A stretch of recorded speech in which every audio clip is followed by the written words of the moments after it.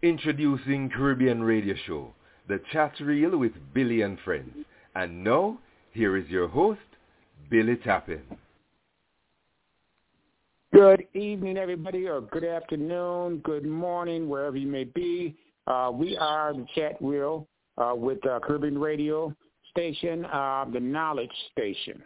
We're here today to talk about the life of Billy Tappin, which is myself, and kind of go through the life history tonight so you can kind of get an idea of what I went throughout my youth college coming all the way up. So tonight we have as our host, joining me is Denise Thaddeus. Hey, Denise, everybody. How are you there? I hope I'm good. How are you? Yeah, hi everybody. I'm glad to be here. I'm always interested in each and every story, Billy, that you tell about your life and what happened to you. Yeah. Yes. And I'm an open book. Not a story. Right. I'm an open book. Is TJ on yet? I am here. TJ, you there? Oh, wow. We got TJ. So TJ and Denise tonight is going to actually interview me. So what we're going to do is, before we do that, I'm going to go through the motions that we usually go through, is go to like a commercial break, and we'll be back in just a bit. So if you guys are ready, let's do it. Yeah, You're listening to CRS Radio and the Chat Reel with Billy and Friends on the Knowledge Station, CRS Radio. And we'll be right back with our guest this week, Mr. Billy Tappin.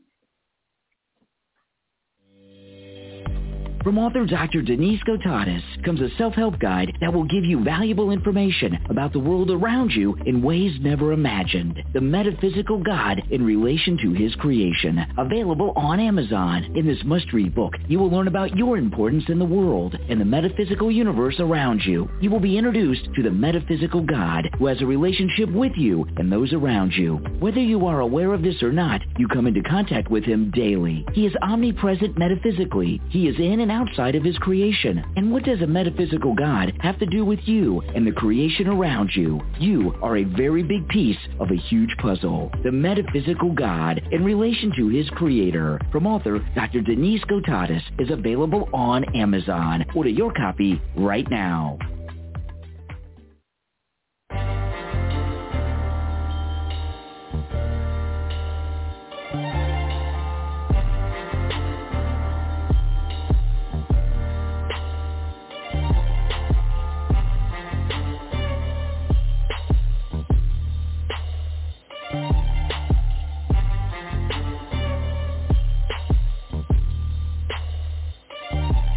I'm exhausted by the dislike of my own kind. It's heavy. Buying nice things from my success is so deadly. It's wrong if I'm killed, but when I'm robbed, it's okay. The standards that we hold each other to, I never say. I thought music was a way out, but it pulls you in deeper. You're a target in the ghetto when they feel you're trying to leave them. Where was the support when nobody believed? I knew there was never any honor amongst thieves. Stay poor and they love you when we're huddled in the struggle. Make it out then come back.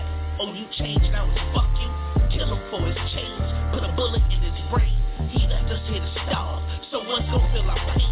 But he was just like us, born into poverty. He just had the will to chase his dreams and get up out the street. These are the results. After all the good he did, then you can have his life. I just wanna live. I just wanna live and not die because I'm truthful. Being questioned about your gangster, it's not something that you're used to. Spreading lies about me, it's only right that I correct you. What's not understood can be explained. That's not disrespectful, but you want me to die cause we don't see eye to eye. If I'm alive after that happens, I'm a threat to your pride. Forgive me if you took it wrong, but that's not what it is. We don't need to kill each other for it. I just wanna live and be a father to my kids. What we beefing over small, get it resolved when we big. I ain't ready to die, not until it's time, and that we'll never know. Until then, keep in mind that I just wanna live and not die because I'm truthful. Being questioned about your things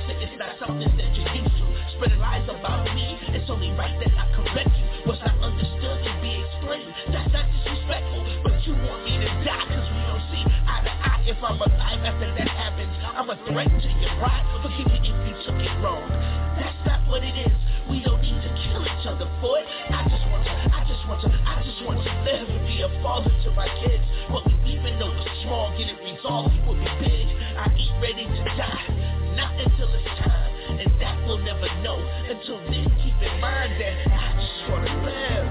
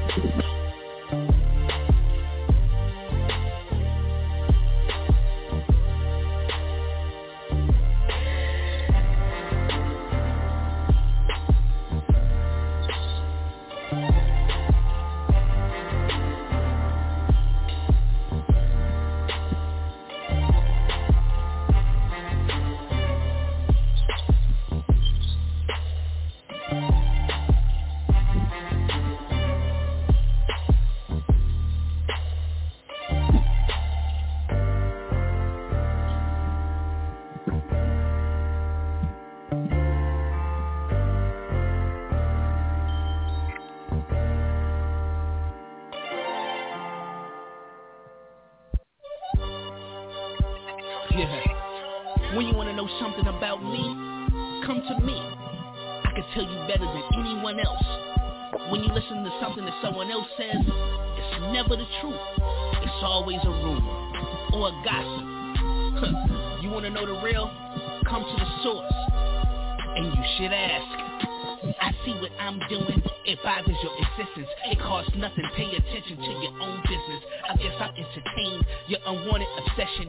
Fatal attraction never falls under affection. Secretly you despise the Lord for creating me. You pray that one day he takes the life that was gave to me. It's my fault, your ambition is null and void. The failures that you had never came by my choice. I support and motivate. You get lost, I show the way. When your family checks for you, I let them know you're safe. You fell off, I put you on. I will with you, right or wrong. I am brother through the rain so you can survive the storm. You can't do it on your own. Everything was made available for you to succeed. The things you need were always gave to you. You tongue kiss a cobra, kill me wearing the mask, feeling pleasure from my pain when all you had to do was ask. You should ask before that gossip gets you touched. You should ask, why is it you need to know so much? You should ask, I can tell you better than the rumor. You should ask, speculation's deadly with my shooter. You should ask, that backbiting brings your demise. You should ask, nothing good ever comes from a lie. You should ask, it may be the only way you survive. You should ask, before you come running up on time. You pull me over,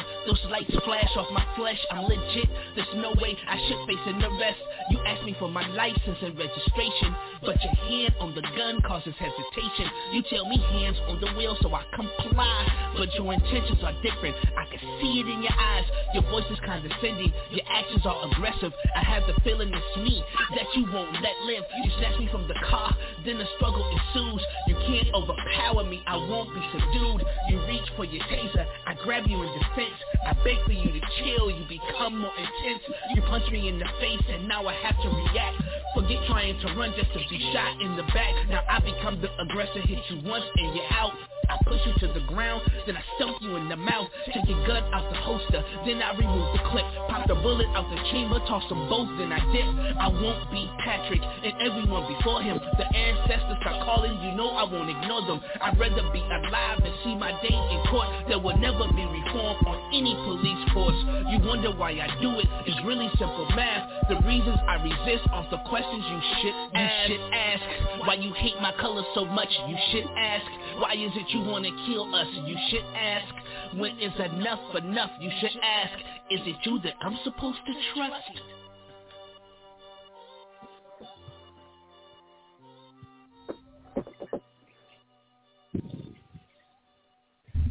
Introducing Caribbean Radio Show, The Chat Reel with Billy and Friends. And now, here is your host, Billy Tappin. Okay, and we're back. All right, TJ. Yes, anything that you want to ask me as we go through the life of my life? So let's go for it. Yeah, I'll defer to the got some doctor questions first. You go right ahead. Go ahead, Denise. Oh, well, hey, TJ, interrupt if you want to. I'm sorry. Ladies first. Okay. Ladies first. Ladies first. Okay. Well, Billy, old friend, and husband's cousin. Right.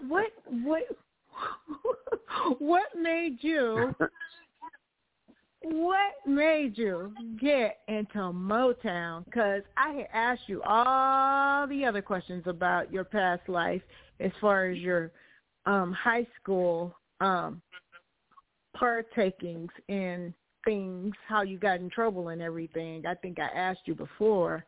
I wanted to know, how did you come about being a Motown artist?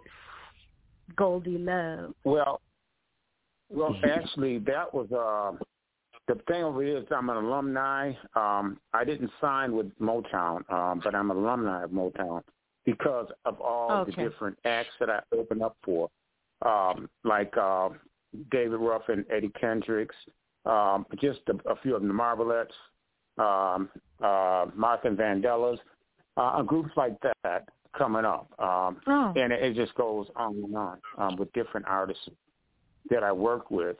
And it was a very nice journey. But I think the thing of it is like, let's go back to the beginning of all this. Okay. And let me take you through it a little bit.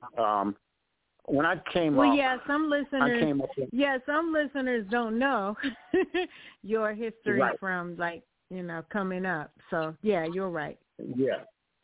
Yeah. So let's do this. Let's go from childhood up. I was raised by a stepfather that was very firm. His name was Joseph Willie Nelson. And my mom, Doris Jean Lett Nelson. I was raised with them too. And it was hard coming up, being an only child and also being raised by a loving father, but he was very, very strict. I mean, we had our wars back and forth as you start getting into your teens and stuff like that, and you think you know everything when you're 15 and 16 years old. So we had some pretty much knockdown situations, drag out situations, and that went on for a few years. As I approached getting a little older, 25, it got a lot better. But let me retract back. As far as music has always been a part of my life. Even in grade school, I would sing at different parties and was always asked to sing at different parties. And then, by that being said, my mom and dad used to have family parties and stuff like that, that they'd have people coming over, friends and relatives.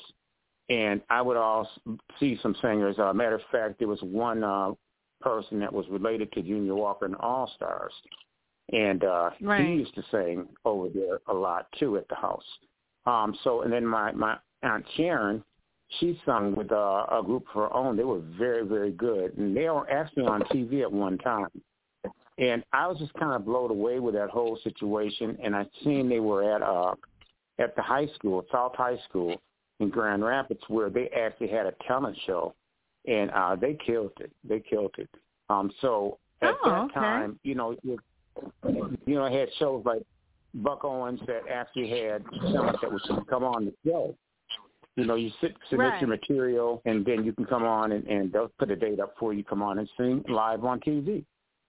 So as I started growing, I started getting more interested in singing, and I would sit by the stereo, and I would just listen to all the Motown stuff because that was really hot back in them days. So I listened to a lot of the Temptations, Smokey, and a little bit of everything, Marvin Gaye.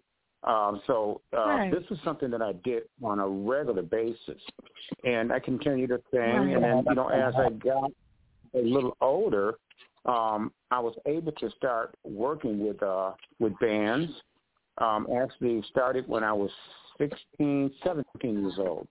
I got into my first band, and we didn't really have our stuff together. I mean, we had drummer, bass player, and myself, and a conga player, and a guitar player. But we actually went through one PA, man. We did a wedding.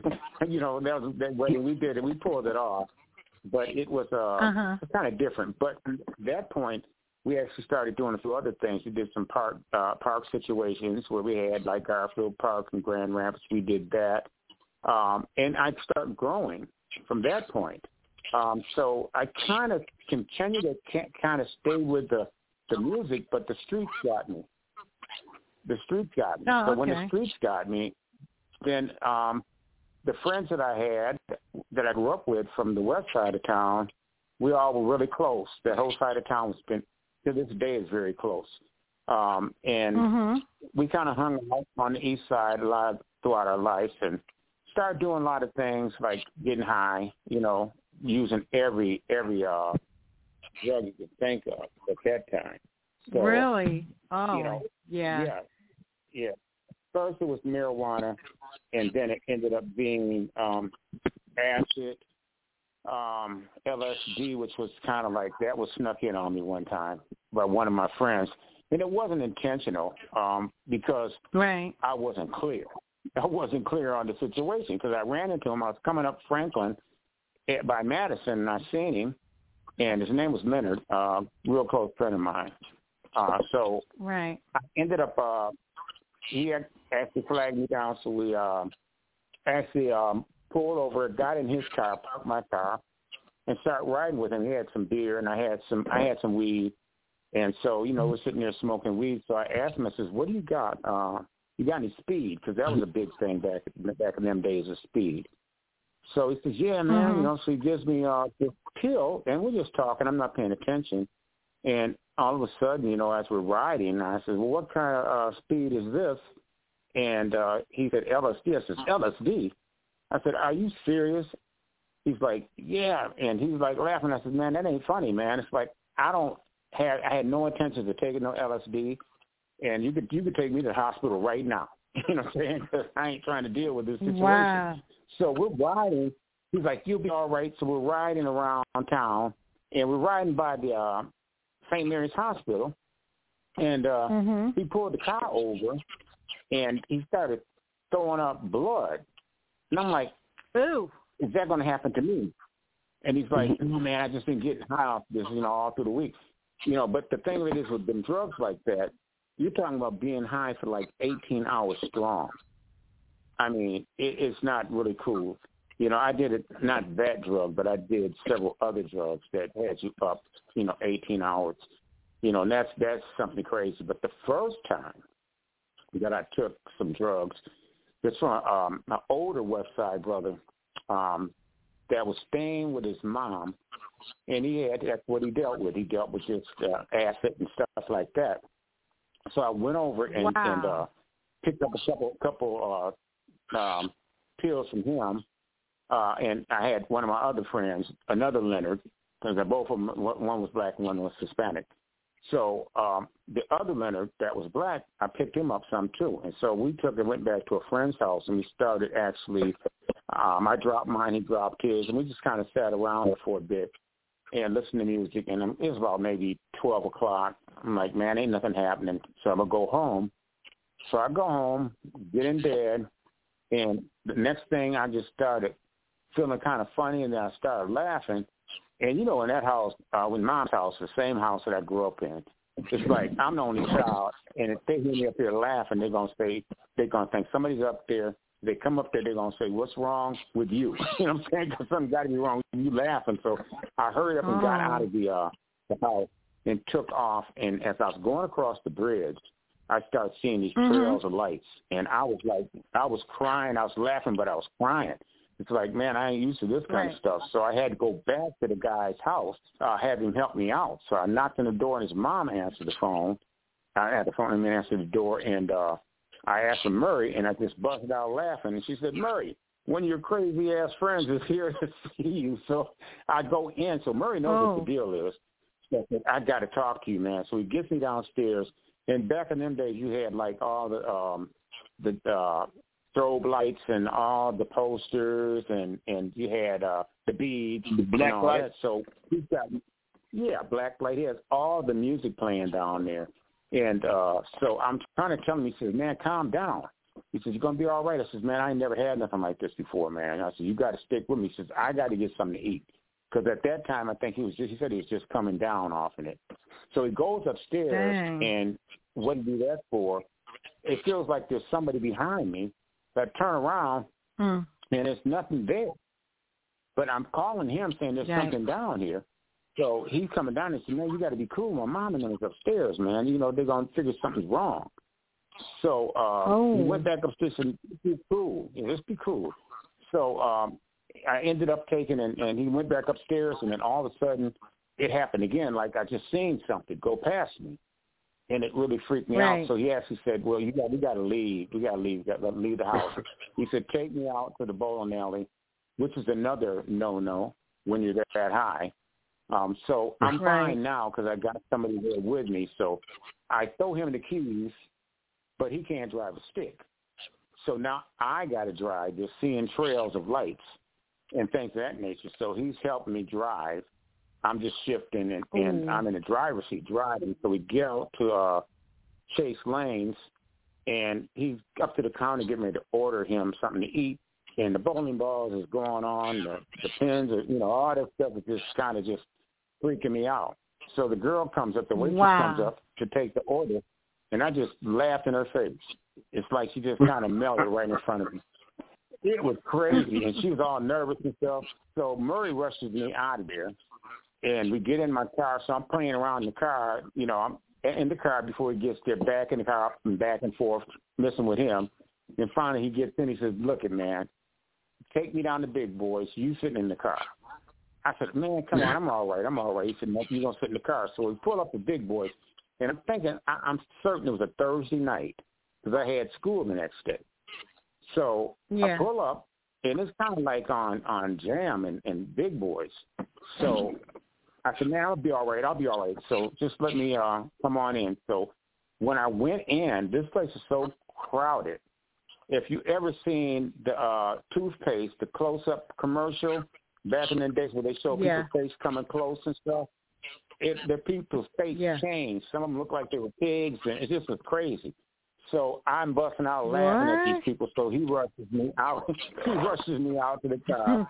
So I got to take him home because he's set up with me. So at this time, it's probably about 2 o'clock in the morning. So I went over to the friends that we initially, me and Leonard hooked up at.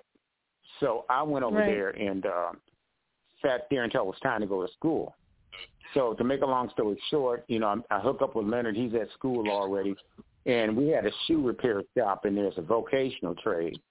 And the machines is like freaking him out, and they know he's high.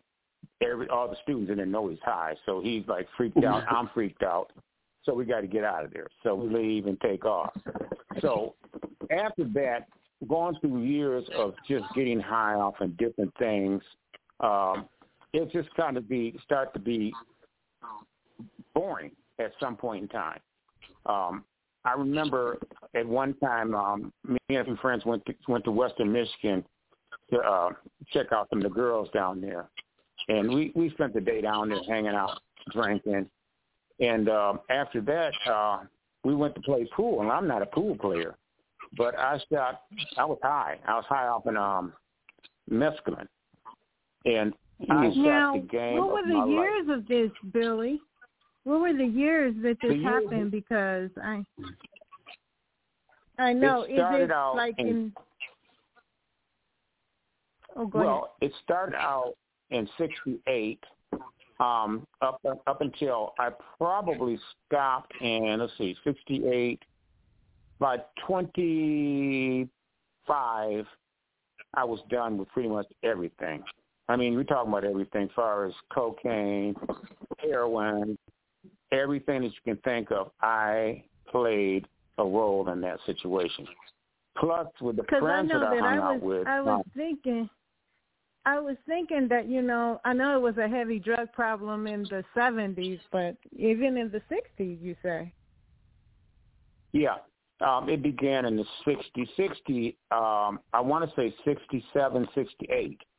I had a friend of mine that I grew up with that turned me on to marijuana. And, marijuana back then was very, very pure, but it was the first time I ever tried it, and it had me just laughing and it was just a different high. That first high was always different from everything else that I ever had. And trust me, I was high, and marijuana back in them days just made you laugh, and you're going to eat up everything, basically. So I don't know what this stuff is now, but it started in like 67. I remember I was in high school, and that's where everything started happening from that point. And as we grew, the friends I had, none of us was any angels at all.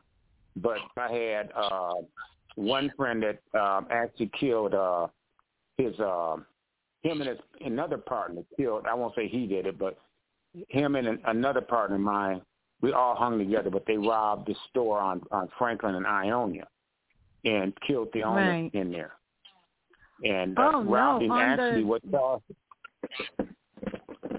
it was right on Ionia and Franklin. The store's not there anymore, but what it was is the owner of the store was one of the guys' Sunday school teacher.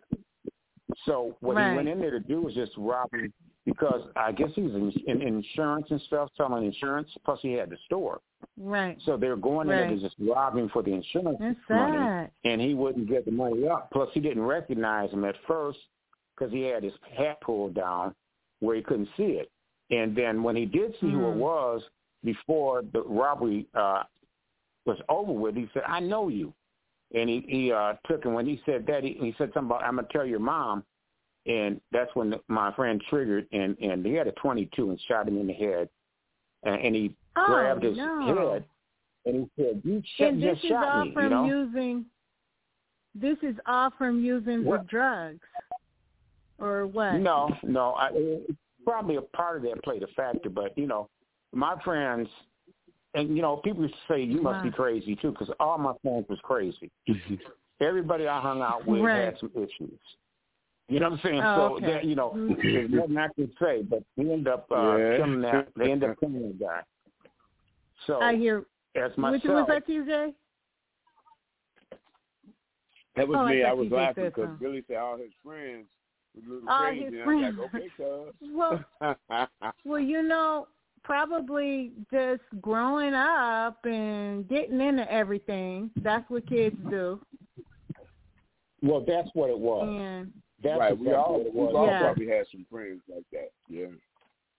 Yeah, but what really kind of hampered a lot of that was as I started, when I was like 14 to 15, that's when the attraction of girls come. It usually comes earlier than that, but for me it was like probably 12, 13 years old. The attraction of females or girls back in them times was what I liked the most. So being that I was the type of person and my personality was genuine when it came to the female situation, but I also had learned a lot throughout my life coming up. Is that, I have a gift of gab, and females pretty much like me, and, it's easy to actually get involved. And, I got into the game for a while with the females, and everybody that had known me knows that I was that type of a person. Some would say that, I was a player, which I would probably say that would probably be the best thing to say. In terms of me, but I did some other things too, and I'm proud of. I I worked some women. I did that. Back then, that was kind of the thing because you're looking at all these old school movies with Superfly and The Mask and all that back in the days. And that kind of added to that situation. You know, the 70s. So I mean, it wasn't any positive role models. Every show you look at, it played. A lot of people played out like they're pimps and stuff, and that's what made people think, being a player is cool. But actually, it wasn't. It was something negative on black people as a whole. Yes, it really was. And with my situation, I was pretty creative because I can intermingle with anybody. So I had girlfriends. To me, they were all races. I've had every race of female that you can think of throughout my life.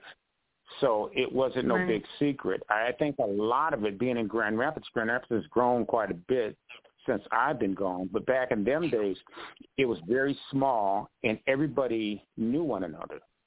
So the outskirts were pretty much, if you're black out in the outskirts, you had a little bit of money. There was very many people out there that was of black persuasion.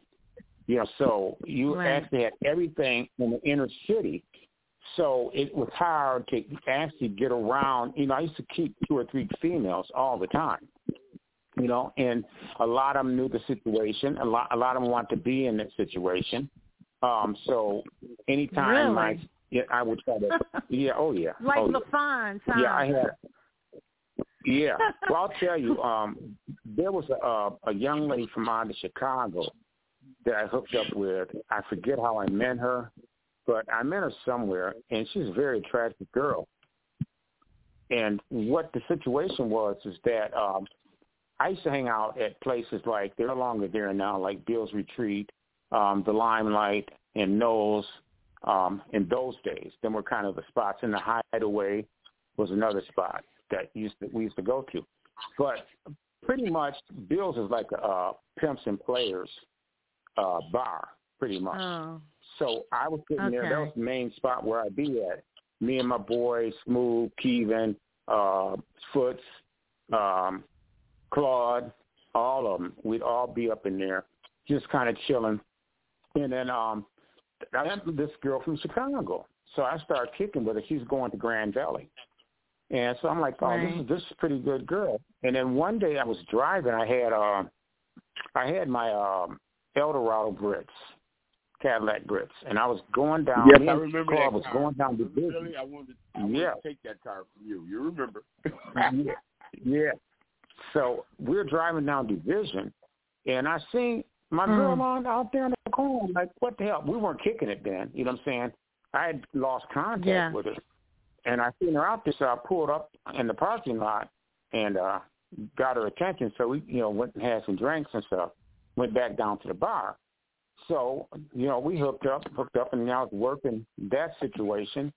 And we did this for a while. And then one night, she didn't report because I'd ride down the strip all the time, back and forth, to see whether she's all right, And one night she didn't show up like she generally did. So I'm thinking something might have happened to her. So at this point in time, me and Claude still together. It's like about 3 o'clock in the morning. And all of a sudden, I see her. And she sees the car, and she takes off running. So there's a bar that's close by that when she ran into that bar, it was like I had the head of the car up against her. She's up against the wall. And I told Claude to get out and get the money. Yeah, I said, get out and get the money. And so I think she was so scared after that situation that I never seen her again. So, now, Billy, I mean, the lifestyle that you had, so are you saying that, I know you said you had many different girlfriends, but the lifestyle that you had back then, it was all cool for everybody to pimp women and stuff like that? Was that the general lifestyle that you guys had? Yeah, I think that was I think that's what it was. Because, you look back at my life and, I have some remorses about a lot of things because I became a person that really I wasn't, you know what I'm saying? But I gravitated towards that life. I hung out with pimps and players, and I gravitated towards that life. And like I said, movies have everything to do with a person's actions, believe it or not. And that has everything to do with it. And in a small community back then, and you're seeing these beautiful Cadillacs, pimped out.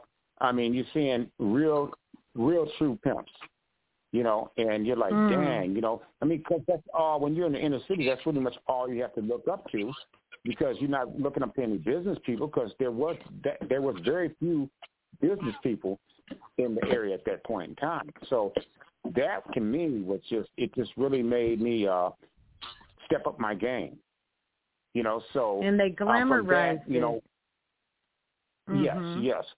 So from that, I got into drinking syrup, which caused a lot of issues because it would make me actually, if I was cool as long as nobody messed with me, but then if somebody messed with me, then I was ready to fight. And I actually had an incident with a pimp back in them days, and it was about some money. And, I took him and hit him and knocked him down. And my crew actually jumped in to break it up. So, and then there was another situation with a girl that I was with for some years. She decided she wanted to go left. And that was cool. I had no problem. But the guy that she was with was somebody that I knew from the West Side. And he thought I was going to do something because that was his brother that I had an incident with, that I had a fight with. That was his brother. So when I actually had a sense of esteem, because I'd seen him one time at this place, they used to have great chicken, it's a place called Versailles. And they were on Franklin by Jefferson, and they had the best chicken and fish. I don't eat fish, but they had the best chicken. And me and Claude was together. We went in there to get some food, and LP was in there. And he seen me and Claude, and he was so nervous he wanted to get out of there, and he dropped his keys. Now he didn't like Claude that much anyway, but he was Claude's best friend that night, at that incident. So finally we got a chance to run into him, and I remember we were going to see some college playoffs at my boy Smooth's girlfriend's house, and he was afraid to get in the car. I said, look, man, the game accepts game. I said, I don't have no issues with you. Matter of fact, you did me a favor. But what was interesting about that situation was, as he got my girl, I ended up with his girl. You see what I'm saying? So it's like I was getting paid. So it didn't bother me whatsoever, but he was so worried that I was going to do something, and both of those guys are no longer here. God bless their souls. But everything that my boy thought was going on was not going on. I said, man, you have nothing to worry about. We're going to go over and watch this game and kick back. Because I know it was Indiana, because I know Smooth's brother played for Indiana. And it could have been an Indiana-Michigan State game. I can't remember. But anyway, that situation was squashed. And go ahead. So was this the lifestyle? Was this the lifestyle of everyone in Grand Rapids then, in general, or at that time? Or you think it was a lifestyle like nationwide, the way guys, the role models in Hollywood, it influenced people to be a certain way? I know they still like to drink that syrup in Grand Rapids. But see, that's the thing, it was all over. Yeah, it was all over. Oh, it was all over. You know what I'm saying? So, so it wasn't like everybody did it. Everybody kind of had their own thing. Some people were just drug dealers, and I played a part in that situation too.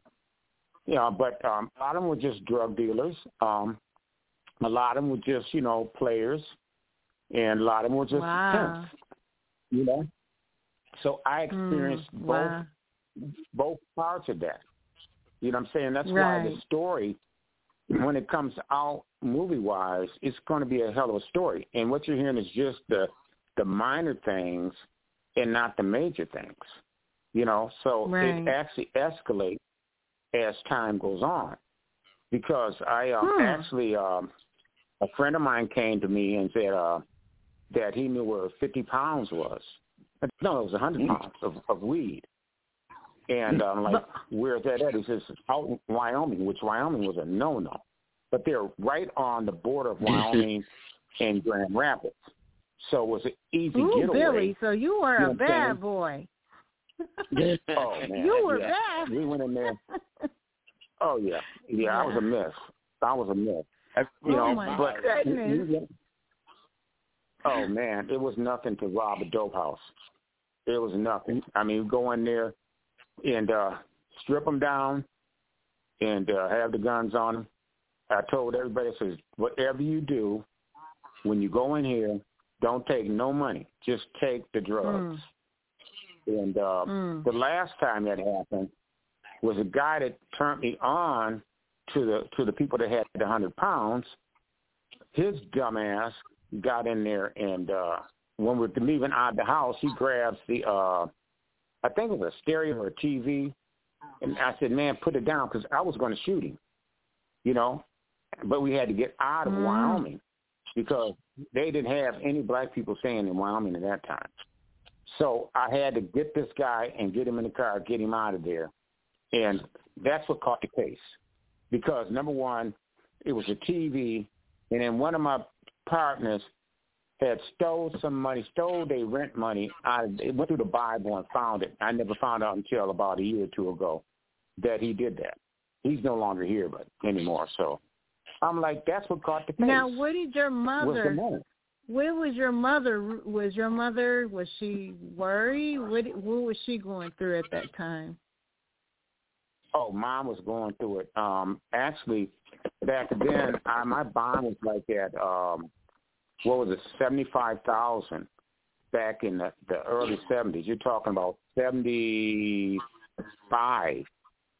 That was a lot of money, and it had to be security bonds. It couldn't be where I could bond myself out. So I was up on a $25,000 bond. So I sat in jail for about maybe 30 days, you know, with a bunch of maniacs. How did you get caught? What? How did you get caught? The guy that told me about the dope, he told on everybody. Mm-hmm. So when they arrested me, I seen it coming. When I was, this is how it happened. I actually bought another car, which is convertible. And what it was is that I gave my other car to my partner to drive. So they were looking for that car. So they had been following him all the time and looking for me. And I got this other car, and I was supposed to go out with this girl, and she's no longer with us neither. But so it's the wintertime. I probably had this car for about 2 weeks, and my dad and mom wanted to take the car for a cruise. So I'm like, cool, go ahead. You know, so early yet. It's probably about 6 or 7 o'clock. I was getting ready to go pick my girl up. So I was in Mom's bedroom combing my hair, and when they came in the house, Mom was like, I wonder why the police was following us. And automatically, I already knew why they was following us. I'm like, snap. So they were talking to me. I said, I don't have any idea.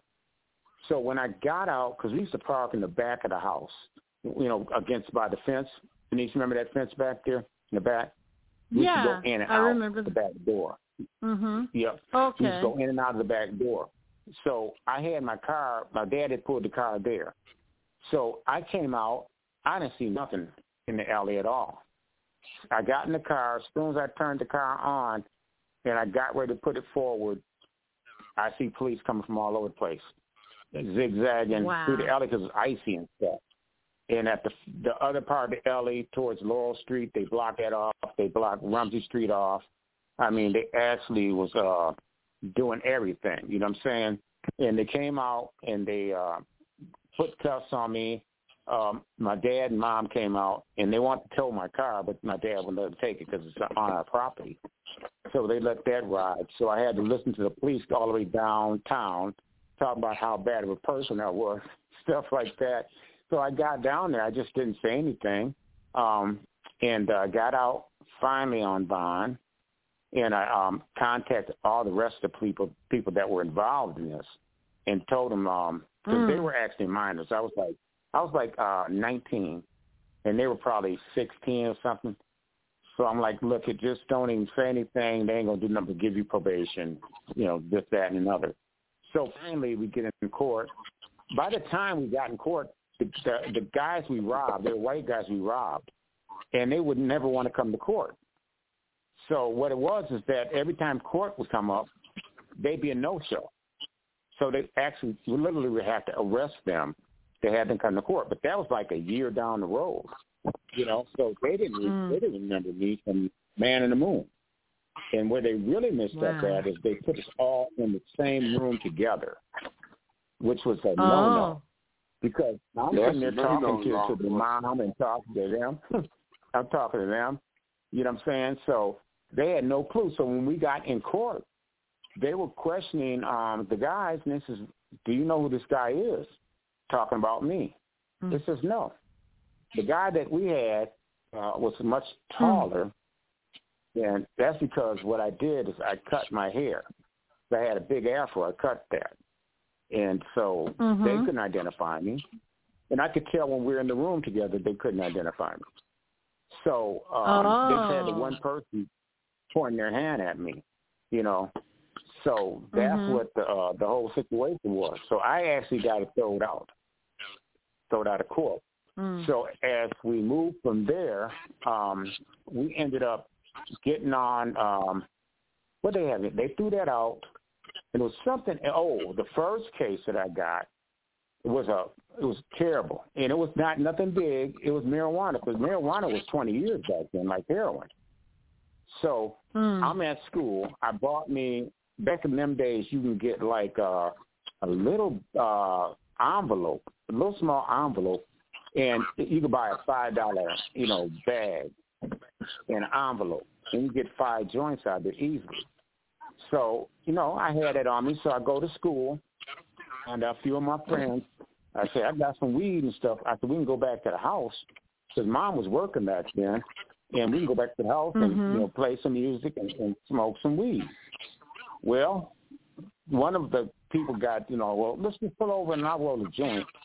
Now, Central School from my house wasn't that far. So we're sitting in a rich area up there, and we're sitting there rolling weed, and at this point in time, nobody really knows how to roll weed that well. So with Kevin Evans, he's gone now. He's rolling. He got the weed all out on the glove compartment. Got the door down. He got the weed on that and rolling it. Now we're in a beautiful neighborhood, and I'm just sitting there looking. So we get one joint going. He want to roll some more. So I noticed the car, an '88 Oldsmobile, the same color as my cousin Phyllis's car. And I'm looking, and but out of the side of my eye, I see these detectives run up, and they snatch the doors open, and Kevin's hands is all in the weed. So we end up downtown. So of course I had to call my mom, looking at 20 years at that time. So they had to raise money for that. And that took a while. I ended up getting probation, because I didn't have a record. So the probation, and I had to see a big brother once a week, and I had my probation, I think, was once a month. So after that, I went through all that situation and got out. So that was a major situation. Now, the other situation, let's see, we had that marijuana case. Then we had the other 100-pound case, and there was something else. Oh, this one, I had no business being in this situation whatsoever. I'm at school. I'm at school, and one of my friends from the West Side, he's like, hey, man, can you give me a ride to my sister's job? He said, I'll get you some gas money. I'm like, okay, I'm not doing anything. I'm getting ready to leave school anyway. So he take me over to his factory, and it's behind South High School. Now, I'm sitting in the car waiting for him because I'm thinking his sister actually works in this place. So I see him looking in cars and stuff. So I get outside the car. I said, man, what are you doing? You know what I'm saying? At this point in time, all the workers up there running out, and he gets away. They grab me. So the police come. I'm back downtown again. So they're questioning me, and I'm telling them I had nothing to do with none of this stuff. I gave him a ride, and this is what happened. He got away. I said, but if you let me go, I said, I'll go by and I'll catch you and make him come down here. So they let me go. And I went by his house, and he wasn't there, but I went by another friend's house, and they came out and said, he's in here. I said, you tell him to get out here. So he came out. I said, look, you're going to handle that situation. And he did, but it took a year for me to get out of that. But as of this day, I have no record. But it was just a crazy situation. But and you see so how God, he had to be with you with all of this. Woo. Everything. He had to be with you. Everything. Mm-hmm. Yeah. And because a lot of people did not survive with you, Lots of people did not survive what you've been through. Well, I'll tell you how crazy this thing is. I've been in situations where gunplay was involved. I actually, the guy, I gave him some money to get some weed. Once again, West Side. I love my side of town, West Side. But I lent him some money to get, I think it was $0.25 pound or something. And he played me. So he had, when I went to get my money, I was just getting ready to go to work for General Motors, and I had my old manager with me. He was from out of, where was he from? Indiana. I think it's from out of Indiana. And real good. This guy was real good boss. I hated to leave, but I didn't want to take and transfer to different areas like the company wanted me to do. So I took the job at General Motors. So he's with me. He gets high, and so we're riding around. It was an off day, and I go down by the bank, and I see the guy that owes me money. He's one of our other West Side brothers. So I see him. I said, man, where's my money? You know what I'm saying? So he flashed a gun. I'm like, oh, yeah? So I'm in the driver's seat with the car with my foot on the brake, and I'm wrestling with him, and the dude that's my manager, he's freaking out. This white dude's like, what the hell's going on? So we're battling over the gun. So I'm dragging him down the street until he takes and releases. And he's all down on the ground, so I'm taking off. So I drop off my manager. I drop him off, and I go directly to Claude.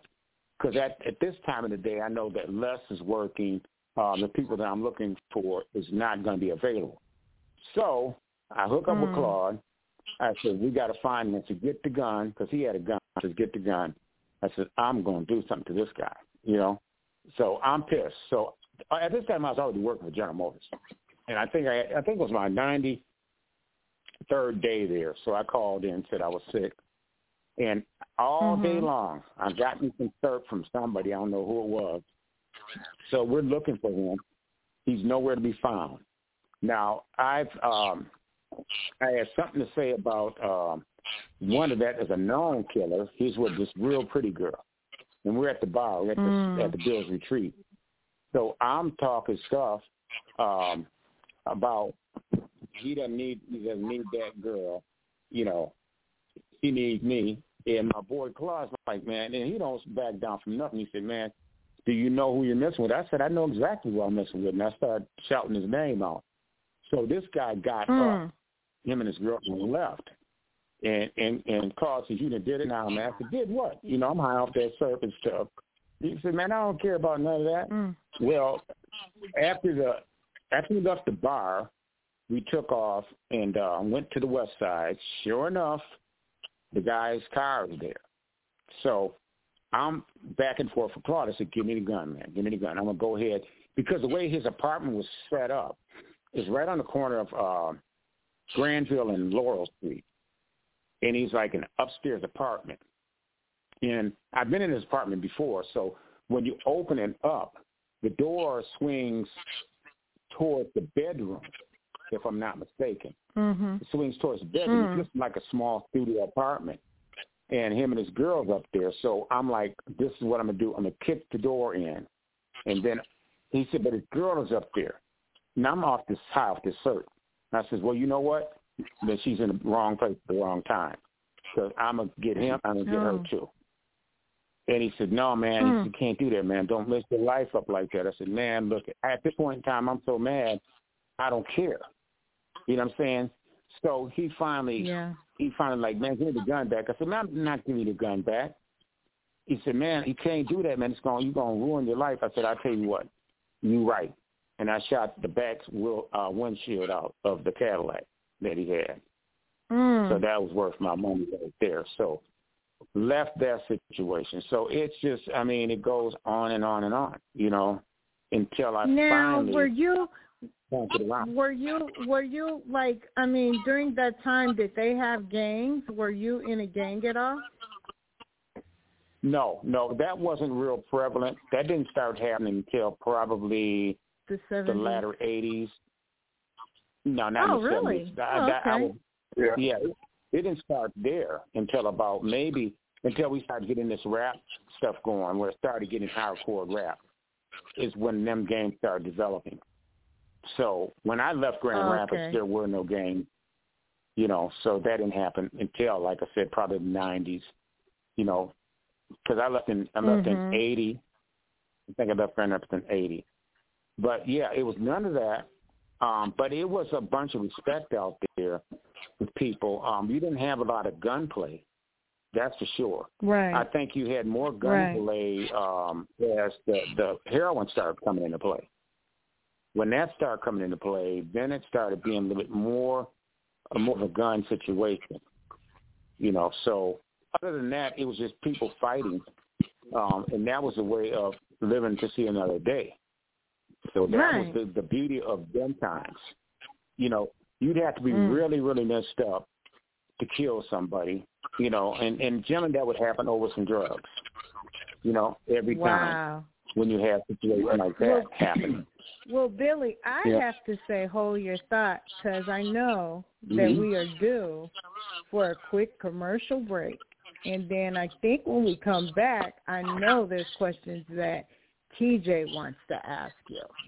Yes, I do. Yes, I do. Okay. Oh, yeah. So, all right. You're listening to CRS Radio, the knowledge station, the chat reel with Billy and friends.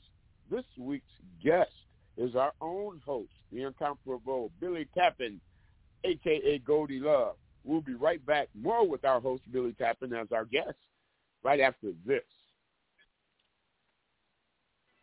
Hello, it's Shalom, chat reelers. This is Dr. Denise Thaddeus, metaphysician, philosopher, and psychotherapist.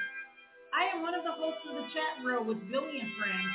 I'm also the host of the Black Jewish Queen live chat. I am here to announce another good friend of Billy Tappan and Friends, the writer of The Matrix and Terminator, the original Oracle herself, sci-fi writer, Oscar and award-winning Sophia Stewart. Did you know that Sophia Stewart has a lineup of fantastic books available, especially for those who loved and enjoyed her written work of The Matrix and the Terminator movies? If you love these movies, you will love her books. Her latest book is quite exciting for those who love The Matrix. It is called The Evolution of Conscience, Matrix 4. That is The Evolution of Conscience, Matrix 4. In this book, Sophia Stewart talks about cracking the genetic code. This is a must-read for those who love The Matrix and the Terminator. I am happy to announce this book is available on Amazon, Barnes & Noble bookstores. It is also a recommended book on Goodreads. along with her other best-selling 5-star books. Number 1, The Third Eye. Number 2, The Mother of the Matrix. Number 3, Matrix Trivia, all written by Sophia Stewart. These books are popular and they are selling fast. Order your copy today. Don't forget, Sophia Stewart's books are available on Amazon, sold at your local Barnes & Noble bookstores. You can even purchase her book on Goodreads. You can also visit her webpage at thetruthaboutmatrix.com. That is thetruthaboutmatrix.com. Order yours before supply runs out. The choice is yours. The blue pill or the red pill. Chat with you soon, real people. Bye-bye.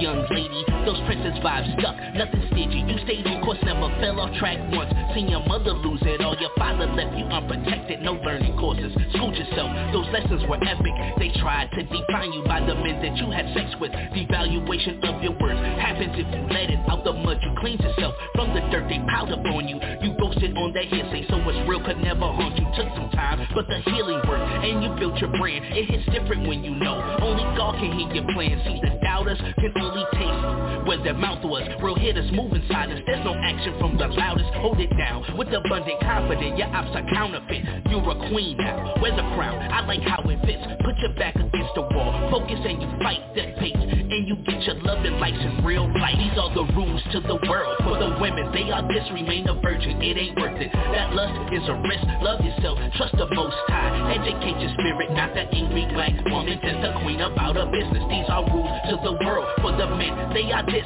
Through the knowledge, stay solid. Forgive, don't forget, protect the women. Raise your voice to men. The law gives you these gifts. Keep your head up, young king. It's a reason you exist. It's hell on earth for your young brother. The evil mob see you cause havoc when you're a prodigy. Over these beats, I say that because I felt that way. So I can't imagine what this new generation faces. I view it through the masses born brown. That white dot that grabs you and it starts there. Your mother's like a Bluetooth. Keep her close so your heart's paired. She should be the first one to hold you, console you. These are some things being black we have to go through. Racism is deep rooted in that American value. Now they use technology to do the things they can't do. Every day I wake up, I pray I don't get killed for a color that God says fits his image in the mirror. Should you put your head down, turn your cheek and keep it moving? Raise your head high, play to win. They love to see you losing. You can make it without turning your back on you.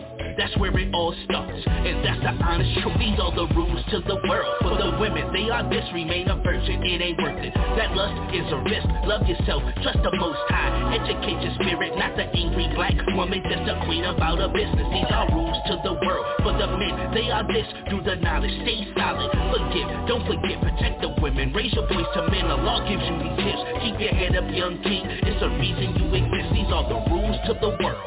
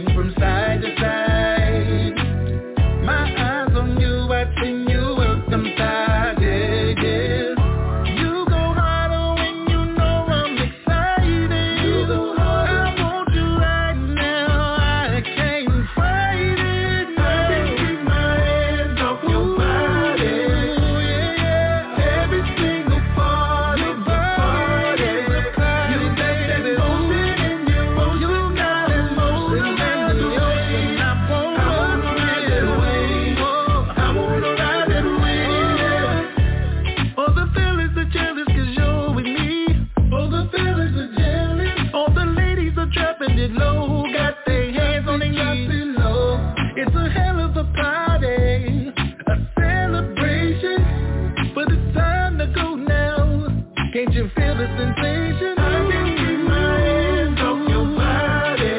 Oh yeah, every single party.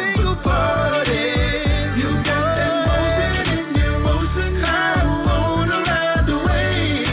I wanna ride that wave. Come on, I wanna ride that wave. I can keep my hands off your body. I can't keep my hands off you. Every single party's a party. Every single party. From your head down to your pinky toe. I wanna ride that wave. I wanna ride that wave. I wanna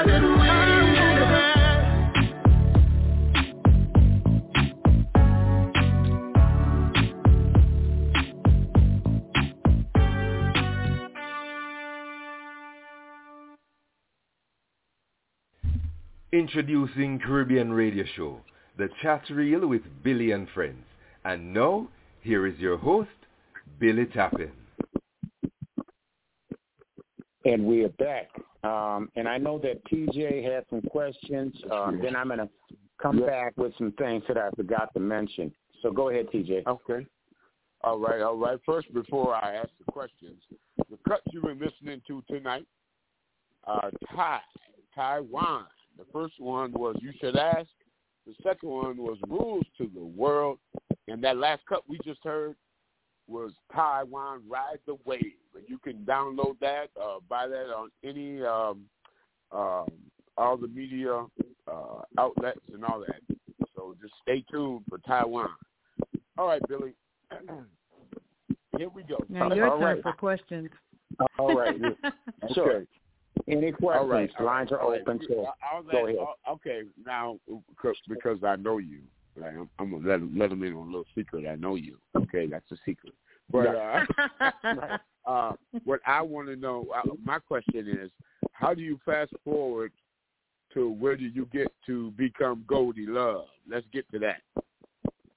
Okay, let me just break this one thing down, then I'll tell you exactly how it happened. This is what happened. This is what I used to do. Yes, this is what I had a problem one time with a person that was just a problem, major problem for me when I was in the game. So what we did one time is like we got together with him, made him feel comfortable, made him feel like everything was all right.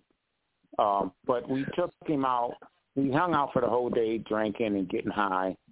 And we took him out what we call River Road. It's on the west side going out towards River. And it's a woody area. And what we did, we took him out there and actually got him out of the car and took and tied him up by the tree and started shooting at him. Didn't kill him, but we started shooting at him. So that was in the younger years. I'm not that person anymore. But that, I think, alone scared him to death. And he didn't have any more problems, never had any more problems, because, as a matter of fact, he kind of made sure he distanced himself. So I would too. Yeah. So now let's get to where we're at. How does Goldie Love come about? Well, back in the 70s, I was called Dollar Bill because there was nothing for me to throw. Yes, there was nothing for me to throw $10,000 inside the Eldo in the summertime with the air conditioner blowing, with hundreds of just flying through the car. Now, these are when you had friends that were friends. You know, I can take all my money back and count it up. There ain't nothing missing. So let's get to where Goldie Love comes in at.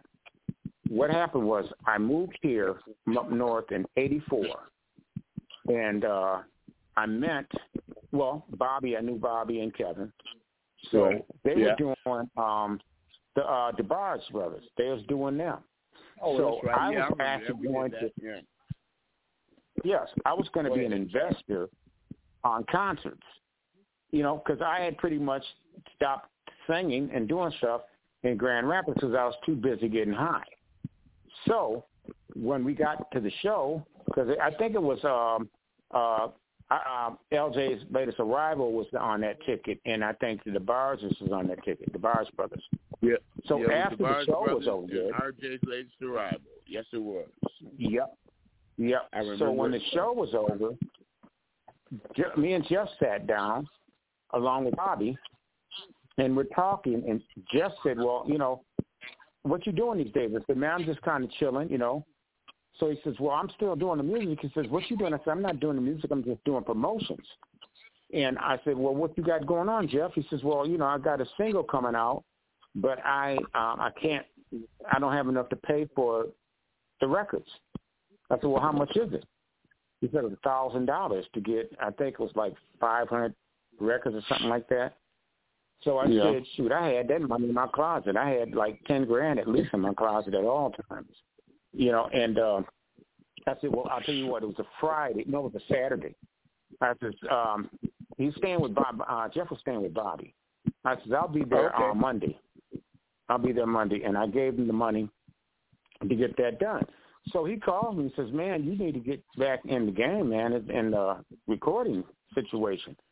I said, man, I ain't singing. I sang around the house, but, I hadn't sung in a few years. So he convinced me. So he came out with Never Fall in Love. The first one was Hurry Don't You Wait. Hurry Don't You Wait was me and El Travis and Bubby DeBarge and Jeff was in on that project. Bobby helped out a lot with the vocal situation. So I have to give him, praises for that. But it turned out to be a major situation for me. And that's when you guys got the project. So it started there. It started in 1985 was when Hurry Don't You Wait came. Yes. Then we came back. I remember very well. Yes. So this is how it happens. So we're in the studio. The song is done. Both sides is done. So now it's like we got to name him. And I'm like, okay, you know what I'm saying? Because I was just going to go with my regular name. And they said, let's do this. So Jeff says, he said, Goldie. It's Goldie. I'm thinking, Goldie? He said, yeah, Goldie Love. And I didn't know how to take it at first. I'm like, okay. And then Bobby said, yeah, that'll work.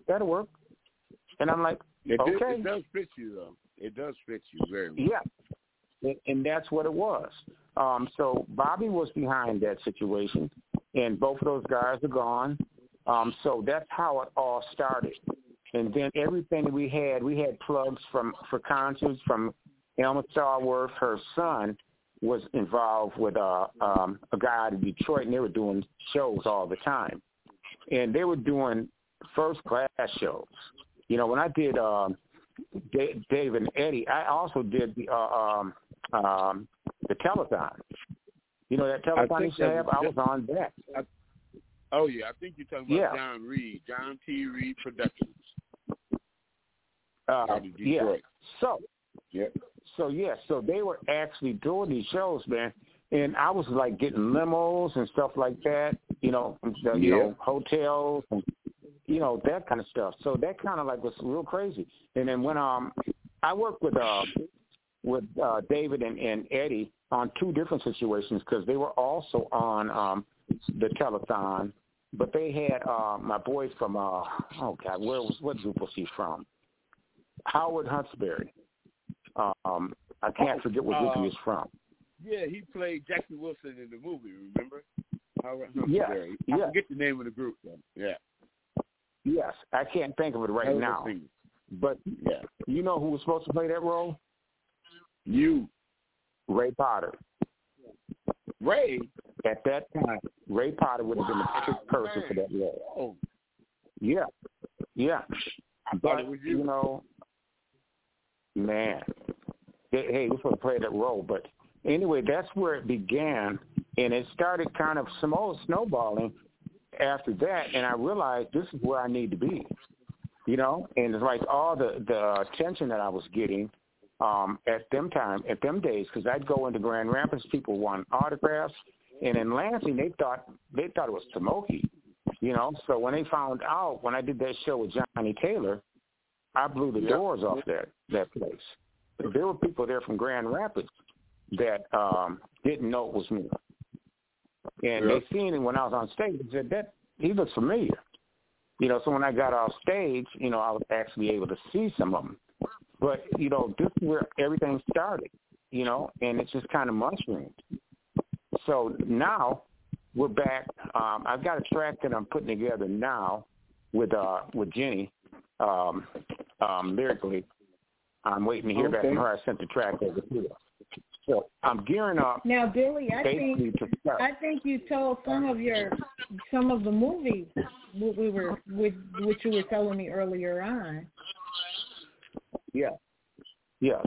So that's what this is leading up to. I mean, it's a lot more stuff that goes in this. I was just giving everybody kind of like a sketch of where I was at, you know what I'm saying, in terms of my coming up. And it's going to be real deep because of things that happen. But the story is very well written, and it's going to be a story that deals with both lives, the life of my heart donor, because we get into that issue. I had that happen in '96 when I was when the doctors told me I had an enlarged heart. So I was fine. I was still performing at that time, actually doing some things with Andre Bennett and a few others, J.J. Flanagan, and just a lot of different things I was doing here on the local. And everything was fine up until about maybe 98. It started having problems, you know, water fluid around my heart and stuff like that. So I had to back off for a while. I still did some things with some other musicians. And then after that, 2002, I had a minor stroke. And then from that, it kind of laid me back for a while. And then I had another one in 2006. So, you know, I'm like, man, I can't do anything right now. And then come 2009, I had to have a heart. So with this story intertwines myself and my heart donor. And it's a very, very beautiful story how it actually comes together. Because at the end of the day, it boils down to God. Regardless of what happens, it boils down to God. And a lot of things that people are going to see is going to be shocking, you know, of some of the things that I did and what I went through. It's going to be very shocking. So that's where we're at. So now, do you want to tell people a little? Oh, TG, I know this is your interview. No, I wanted Billy though to touch a little bit upon his experience, his near-death experience when he died. Just give people just a little bit. Yes. Well, this is a very. This is what happened to me when I went in. I was on a heart transplant list for I don't know, maybe about a month. But my heart was so bad they had to induce me into a coma. But before that happened, I was at Sparrow Hospital here in Lansing, and they told me, "Well, there's no more we can do here for you. We have to send you over to Ann Arbor." So I ended up over in Ann Arbor, and sitting up in the room. I'm actually talking to Shelley on the phone. I said, I said, the room is real nice. I said, the room is really nice. I said, so I'm cool. I'm sitting here chilling. And no longer than I got off the phone, the doctors came in.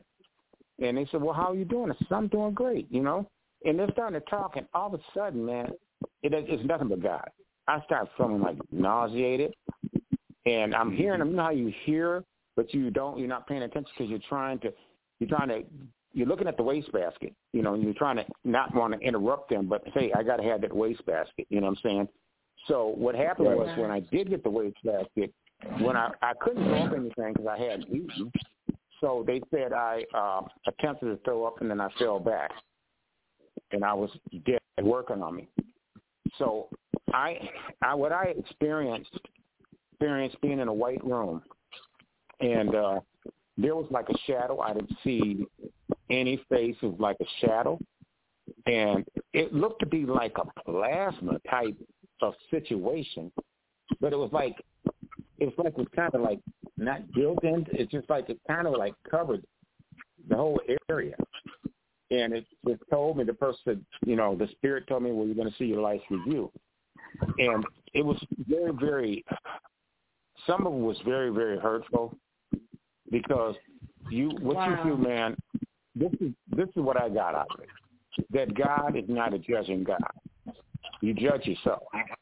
So I felt all the pain that the person that I hurt. I felt the pain of my mom, felt the pain of my dad, and people that I hurt, just the torment of just the things that I did, like, tying the guy up to the tree and shooting at him. You know what I'm saying? Right. I'm feeling what he's feeling, because he's thinking he's going to die. You know what I'm saying? And I'm not that person anymore. But it's like you feel the same situation that they feel. And you can't change any of the dialect whatsoever. You can go inside that person and feel what they feel. You can be outside the conversation, but you cannot change any words that you said, because it's all going to be the same. And it's just a story from beginning to end, from the beginning of your birth, when you're coming into this world. You're experiencing everything that you did and how you hurt people. The thing of it is balancing the situation out, and I think I did a lot more good, and definitely doing a lot more good now, than I did back then. So now, what I was now told, you said when your life was like this youth, though, did you say that it was like everything you did to everybody, you kind of experienced what they felt? Yeah, that's exactly right. Wow. And before I entered to the white room, let me explain this situation. I was like, it was like, when it gets to sunset, in a spot where I'm in between worlds, you know what I'm saying? Yeah. And it's like, this is like the gatekeeper. This might have been the gatekeeper, because he's like in an old, like a 1949 pickup. And I can see in this setting that I can see a light. I can see a distant light. So I'm asking the guy, how do I get to heaven? And he says, you just got to follow that light. But it was something that I felt wasn't natural behind me. So something was telling me not to look back. Right. So I started approaching the light, and that's when I ended up into the white room. So when that time happened, you really saying it. Yeah, you're really saying it, Bill, because I experienced sort of kind of, I know we're interviewing you, but in 2012, I had 2 pulmonary embolisms, and I was in a coma, induced coma, and I saw all the same kind of things you're describing, and went through most of the stuff you're describing, what I've done in my past life, and some jobs I had that, I really, felt bad about doing, to certain things in life, you have some remorse for. And you were so right. You were so the white light, and I mean, it's like, people say, because you went, the hardest part is trying to explain that kind of light, because it's not like white painting on the wall. It's different, It's not, people think it's like white paint in your house or something, No, it's different. Wow. It's totally different. Yeah. So, TJ, you had a near-death experience as well? Wow. I coded twice. I was in a coma for 14 days in 2012. I had 2 pulmonary embolisms, and I coded twice. They brought me back twice. They told my family, get your priest up here for last rites. He's not going to make it. And my dad said, you don't know him. My dad said, I have 5 sons, and you don't know him. He's the middle son. He's number 3. And he's a tough joker. So, I'll tell you this. I'll tell you. Yeah. I'll tell you this. What I do know is that you can hear things in a coma. That's why it's very.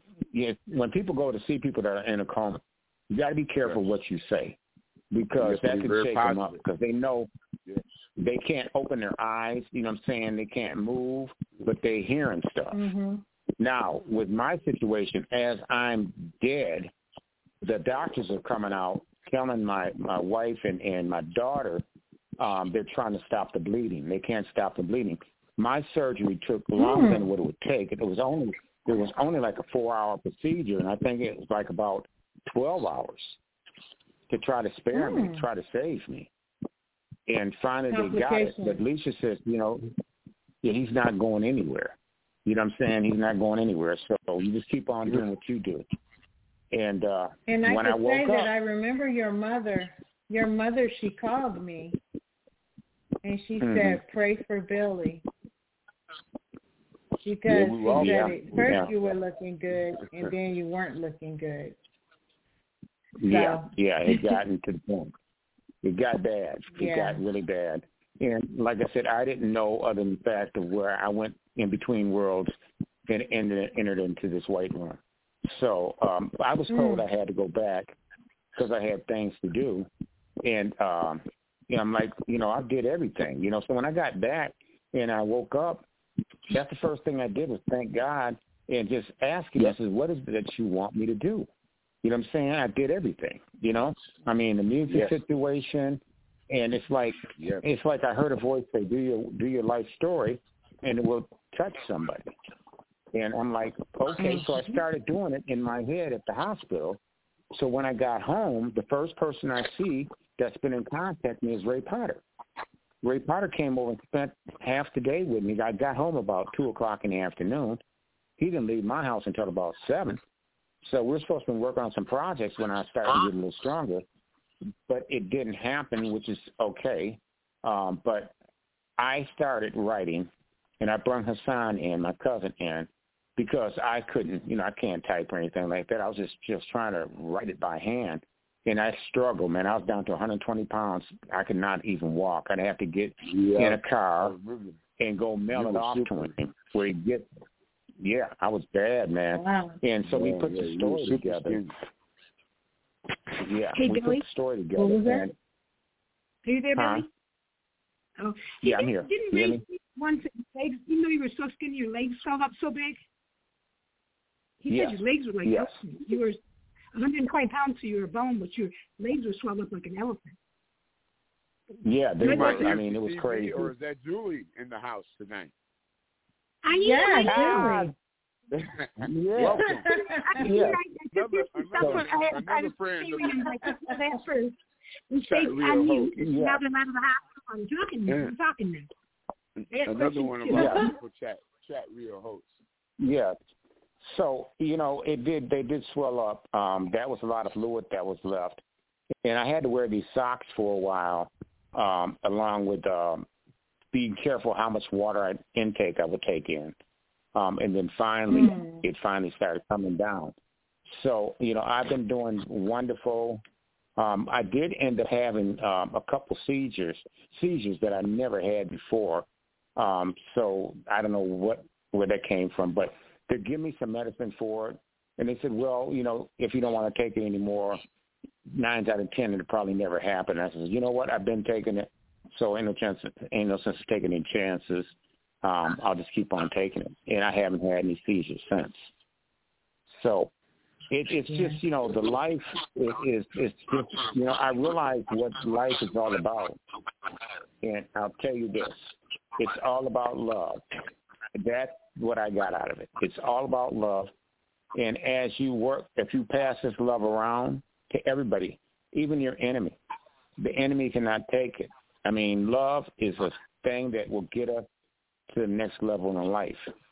This is why it's so important that I'm raising the money for this project. First, we're going to do a couple books, one on that story, and I'm doing a comedy book. So we're working those situations out as we speak, as well as trying to raise the funding to shoot this, because I'm going to use this cast, a couple of them, and the rest of them is going to be Michigan-bred actors and actresses. So, I mean, anybody out there is listening and is looking for something to invest into, this would be a perfect project about God, you know what I'm saying, and how this changed me tremendously. And I am not that person anymore. I've walked through the fires. You know what I'm saying? I did everything that I had no regards for anybody back in them days. You know, I was always about me, what was best for me. Yeah. You know, I was never, ever selfish, but it was all about me at the end of the day. And I learned that it takes everybody to come together as one to conquer the wickedness that we have on this planet. Until we get to that, we're going to be in a situation that's going to be unrepairable. So they're coming. So, yeah. So if anybody got any more questions on here. Stevie Wonder said it best. Only love can conquer hate. That's right. And it's the truth. And people, it's so easy. It's so easy to do, to change this whole equation up, because they cannot do wickedness to you if you have love in your heart. They just can't. Evil can't be around love. It's just like positive and negative. You know, right? You got to have, the positive and negative things is what makes everything work. But you got to keep that separated. When it comes to love, you have to be a loving person and reach out and love everybody. I don't care what the situation is. There's a lot of people that I didn't like in life, but I have to look at it differently because we don't know their story. We don't know how they were raised. We don't know what happened. I was raised in a good home. There was no reason for me to ever go the routes that I went. I come from a good home. I didn't miss one meal. Yeah. I had clothing, but that's just the way I operated. I just was like I said, the TV and everything has a lot to do with, what goes on with your life, because you're getting that in your self-conscious. And when people start doing things and dressing a certain way, that's what they're programming you to do. You know what I'm saying? It's almost like a brainwashing machine. Yep. Yeah. It really is. So that's why that's a big marketing machine called Madison Avenue. They have you believe one thing, and when it used to be. If you look at commercials now, all right. They're showing all kinds of walks of life in commercials. There was a time when you'd see a Tony the Tiger commercial, and there would be only one type person in that commercial, if you get what I'm trying to tell you. Let me tell you, they've come a long way. They've come a long way, but there's still a long way to go, too. That's the way I see it. Now, let me tell you this. Have you noticed what they've been doing to commercials with all these different entities they've been showing? Like different entities from different universes. So they're prepping you up. But one thing about TV is they tell it. Television is tele-live-vision. Tele-live-vision. Tele-live-vision. Yeah. Say it again. That's what it is. Yes, tele-live-vision. Yep. So that's what it boils down to. But they're prepping us up now for what's yet to come, because there are entities that are out there that's here of all different walks of life. But they're not good, because if they were good, they're not good, because if they were good, it seemed like things are getting worse. It seems like that they're kind of behind it. Well, they are. There's some good benevolence here, but there are some other entities that are here that is given all this technology that could be for the benefit of man, but they're going to use this technology the wrong way. Just like all this to destroy man, so they can take over the planet themselves. Yeah, all this robotic stuff is going to be a problem. All these computers are going to be a problem, because they are going to turn. Sophia stated that. And when you look at the Matrix, you look at the Terminator, it's telling you exactly what's going to happen. But they are so stuck on stupid that they continue to do this to their own demise. The outcome. You're not going to outsmart no computer. Once you program that computer, it's going to learn more and more and more, and then it's going to take over. And it's only as smart as its programmer, too. Till it gains more knowledge. The initial programming is only as smart as the programmer. Then it gains more knowledge, like you said, Billy, and then it snowballs from there. Yeah. Now, I'm going to tell you something. I don't trust Elon Musk.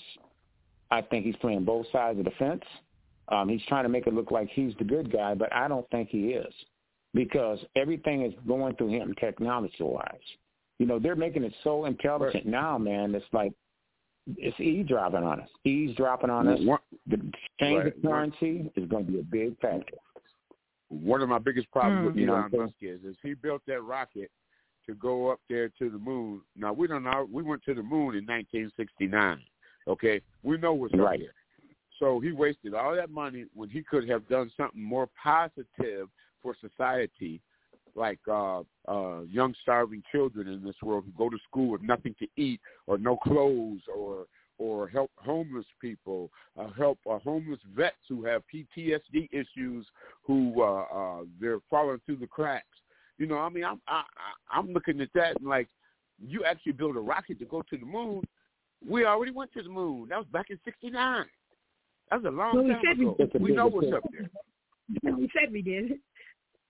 Well, yeah. I mean, his name is he is the first. That rocket that he put off last week is the first one that is going to carry flights that you can buy a seat on. In fact, he sold the whole first year seats on it.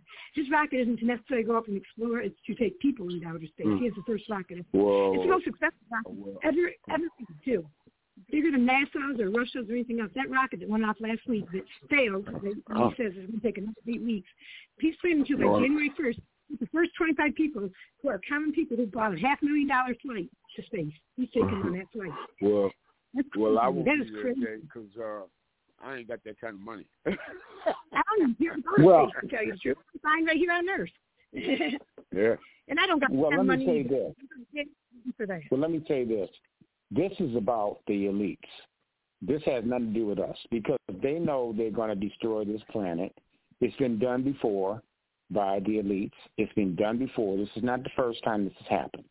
They're going to destroy everything they can because they want the downside to humans. They're only going to take a few humans with them.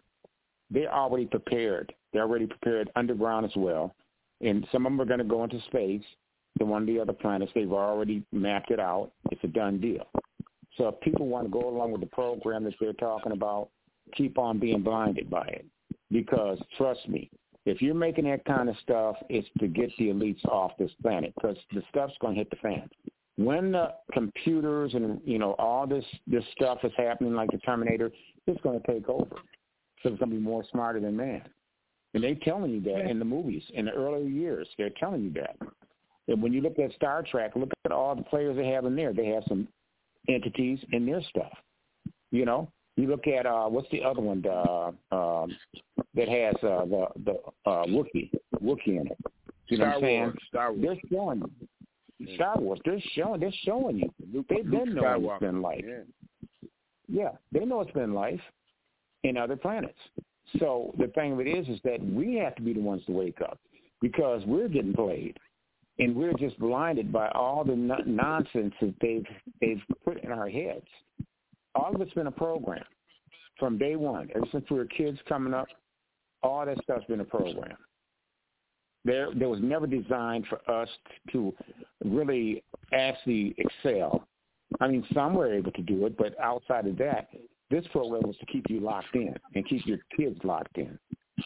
And everything that the government's going to tell you, it's going to be a lie. Everything's starting to come out now. They're starting to talk about what happens with the Kennedy assassination and other things that happened. That was a total setup. He was trying to shut the elites down. Watergate. All of that. Gerald Ford. All of that. Yeah. So now that they're trying to cover everything up, but it can no longer be held on coverage because our higher source makes sure that everything gets exposed. So it's up to us whether we want to believe what we don't want to believe, but you're going to believe at some point in time when you start seeing entities walking around you that are not human. Some of them are going to be mean. Some of them are going to be, good beings, good entities. The movie it's a battle between good and evil. Yes, thank you. It's going to be a question of good and evil, and I guarantee you, good will always prevail. It's just a matter of time. So, anybody else got anything they want to ask me? I'm more open to any I'm questions. looking forward to the movie that is coming, and looking forward to everything else. Yes. I'm looking forward to a part of the movie. Oh, yeah. Well, you know what? It all boils down to a lot of people that have been around that will be a part of some of this stuff because it's important, I think, that we lost so many people. We lost Ray, we lost Kevin, we lost Jeff. Right. You know, we lost Bobby. Everybody. Yeah, Bobby, Belafonte, did you hear about?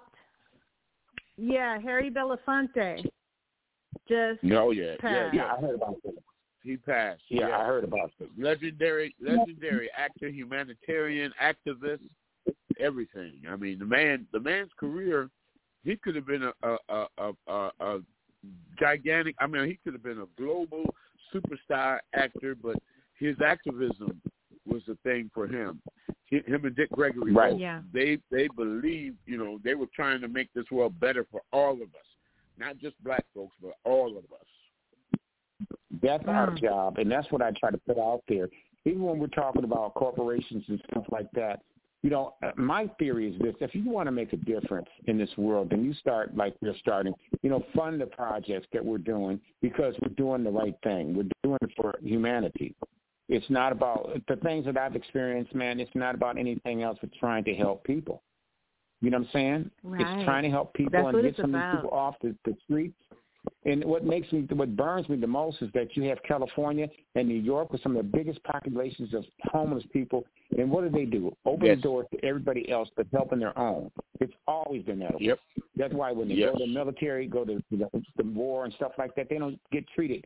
They get treated like crap because they don't run. The military is ran by the elites. We don't have a government. I mean, we have a setup like the government, but it's like they're all being bought and paid for.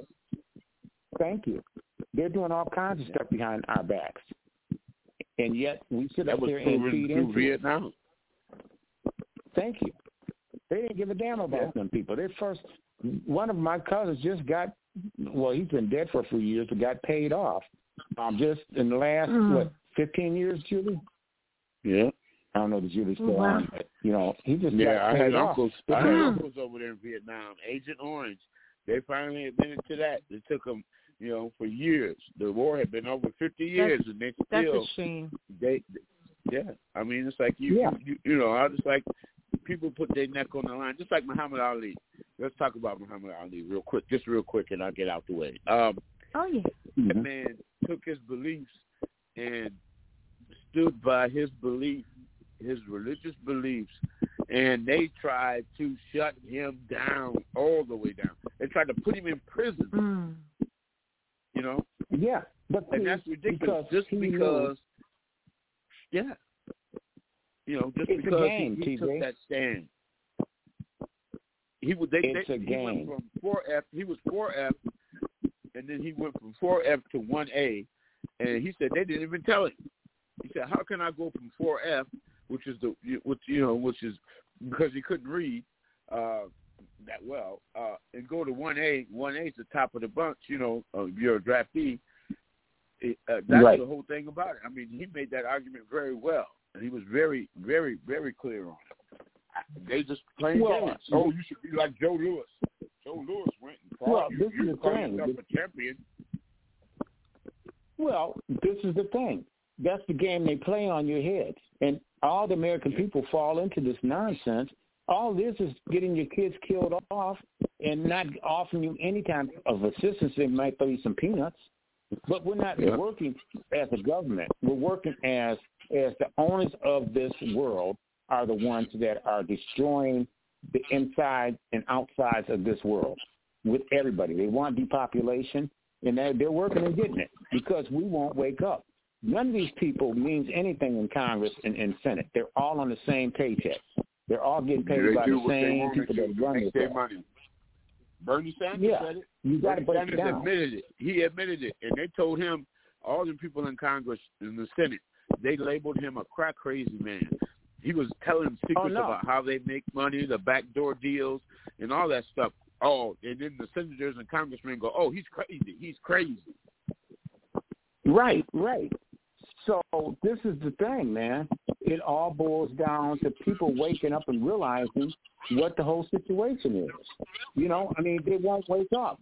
You can see the thievery going on. You can see how the FDA is poisoning the people on the planet, and you're allowing that to happen. Stuff that we have here that for the foods is outlawed in any other country. You can't do that over in the UK. They're not going to have all that extra stuff that they're putting in our foods here, you know. Yeah. So this is the problem we have. So that's what we're all doing at this point. And I will, you know, I'll stick to this at all times, you know. I'll stand behind the oppressors, you know what I'm saying, because they're not human, number one. And people are going to realize that, you know. They're going to realize that, you know, that we're dealing with unhuman, wicked beings. Yeah. Go ahead. And Julie, how do you feel about this, Julie? How do you feel about what? What exactly? Would you ask me about, like, the conversation? Elon Musk thing Thursday. I'm stuck back on Elon Musk. But Billy, when you were talking about the robot situation, I think I told you about this once before. I not an interview, probably 2 months ago. It's been sometime this year, and they asked me if he cared anything in life because you know he's already gone into space, even though he's not an astronaut. He's building the most expensive rocket ship ever to take regular humans there for $500,000. They said, "What do you fear? Do you fear anything in life? Is it sickness? Is it COVID? Do you fear anything?" He said, "Yes, I fear one thing in life: not sickness, not man, not war." He said, "I fear robots." He said, "Because I've actually seen in my own factory a robot resist what he was told to do. And he resisted strongly, meaning he acknowledged in the village saying, no, I don't want to do that. He felt like he was more powerful than a human, that it was okay to not do what he was told to do. And I just think that's crazy. How could you continue to build this type of thing? Or, you know, because, you know, his cars they say those Teslas are similar to a robot. They can drive themselves. They've been able to for 5 to 10 years, even though they're not set up to self-pilot. They were made to do that. So as soon as self-piloting is legal, they can drive themselves to wherever destination you give them to. He builds rockets. He's taking a man into men is not supposed to go to in my eyes. You're on Earth, but you know it's whatever. We've been in space, you know, since the 50s. So, but anyway, in my opinion, I think that's crazy that you would continue to build machines that make robots or robotic type things. When you say you fear a robot because you've actually witnessed one say no to a human. That's crazy. That's what I was stuck on. What were you asking about? Well, I think this is the issue. I think we have to look at where the wickedness is. Now, WHO are the rulers of the world that actually runs everything. So who was at the meeting? Obama. What's his name? We just talked about. Who's at the meeting with them? Elon Musk. Elon Musk has really been the richest man in the world the last 5 years, you know.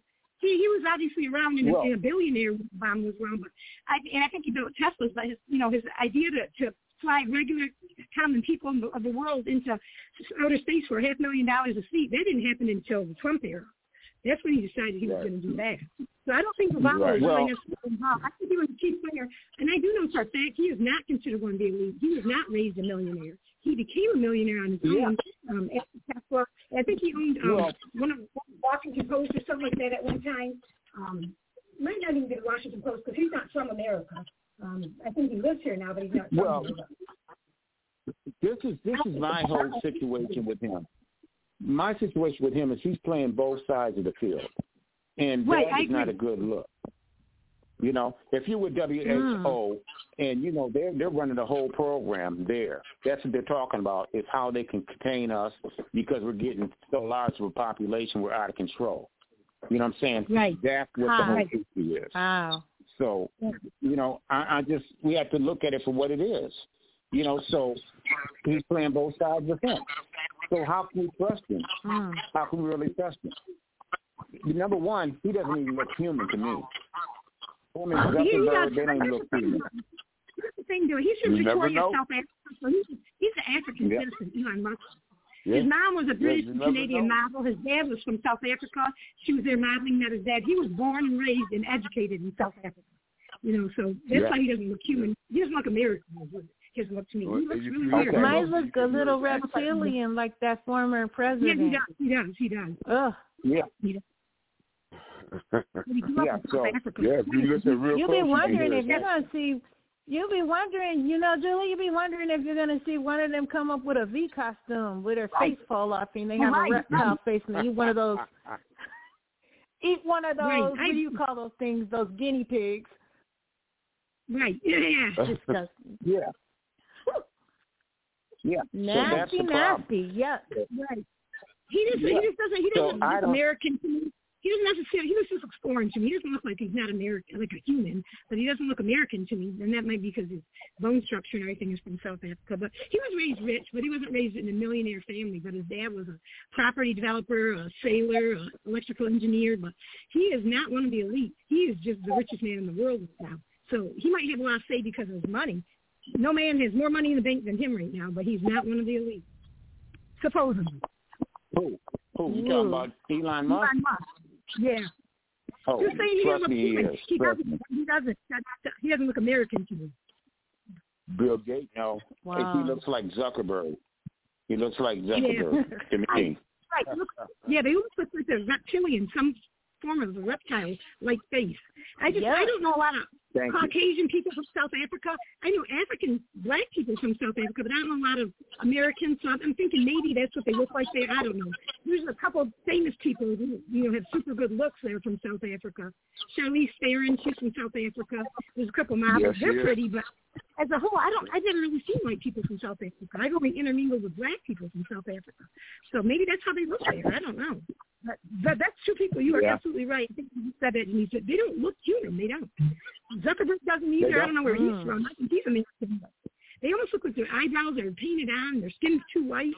They look really weird too. They look like well, you just look at the eyeballs. You get these slit-looking things if you catch them on camera. How they often say it, because you see these people. And they say that it's like them. You put the you really take a good look at them, and the human eye is catching some type of a costume that's put on them. And I was looking, you guys, at this YouTube video. They call them reptilians, and they put the camera on them, and they put a still camera, and then you see their eyes slit, and you see their form change when they put a still. Did you see that? Right, I did. I did. Well, I seen something on Trump, not Trump, but on Biden, where they proved that he was wearing a mask, and this was in like a group situation at the White House, so-called White House.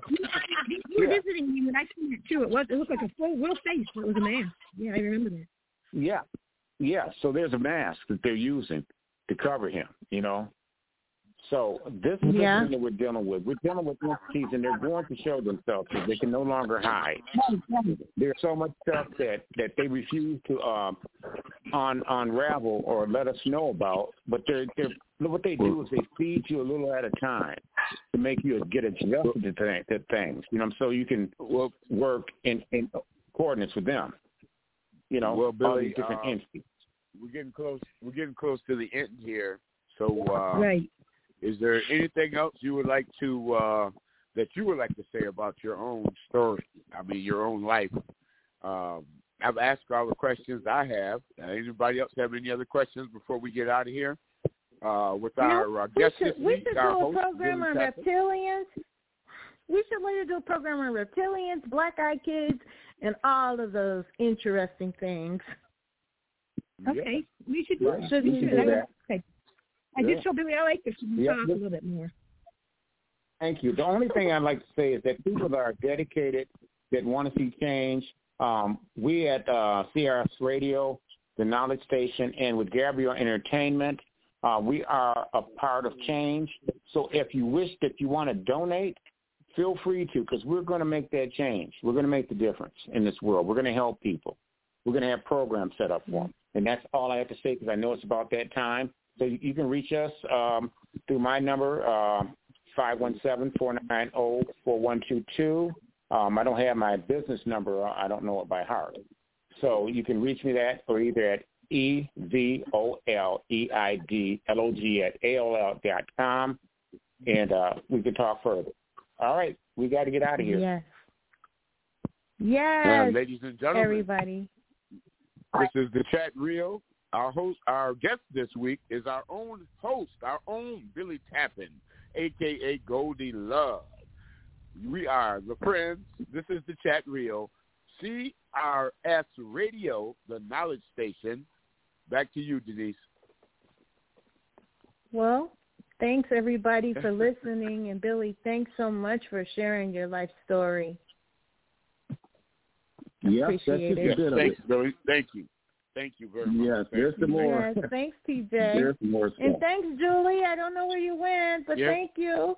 And everybody, I guess we'll talk next week, huh? Thanks. Yes, thanks, thank you guys. both. Okay. All right. Take have a good care. night. Bye-bye from the chat room. Bye.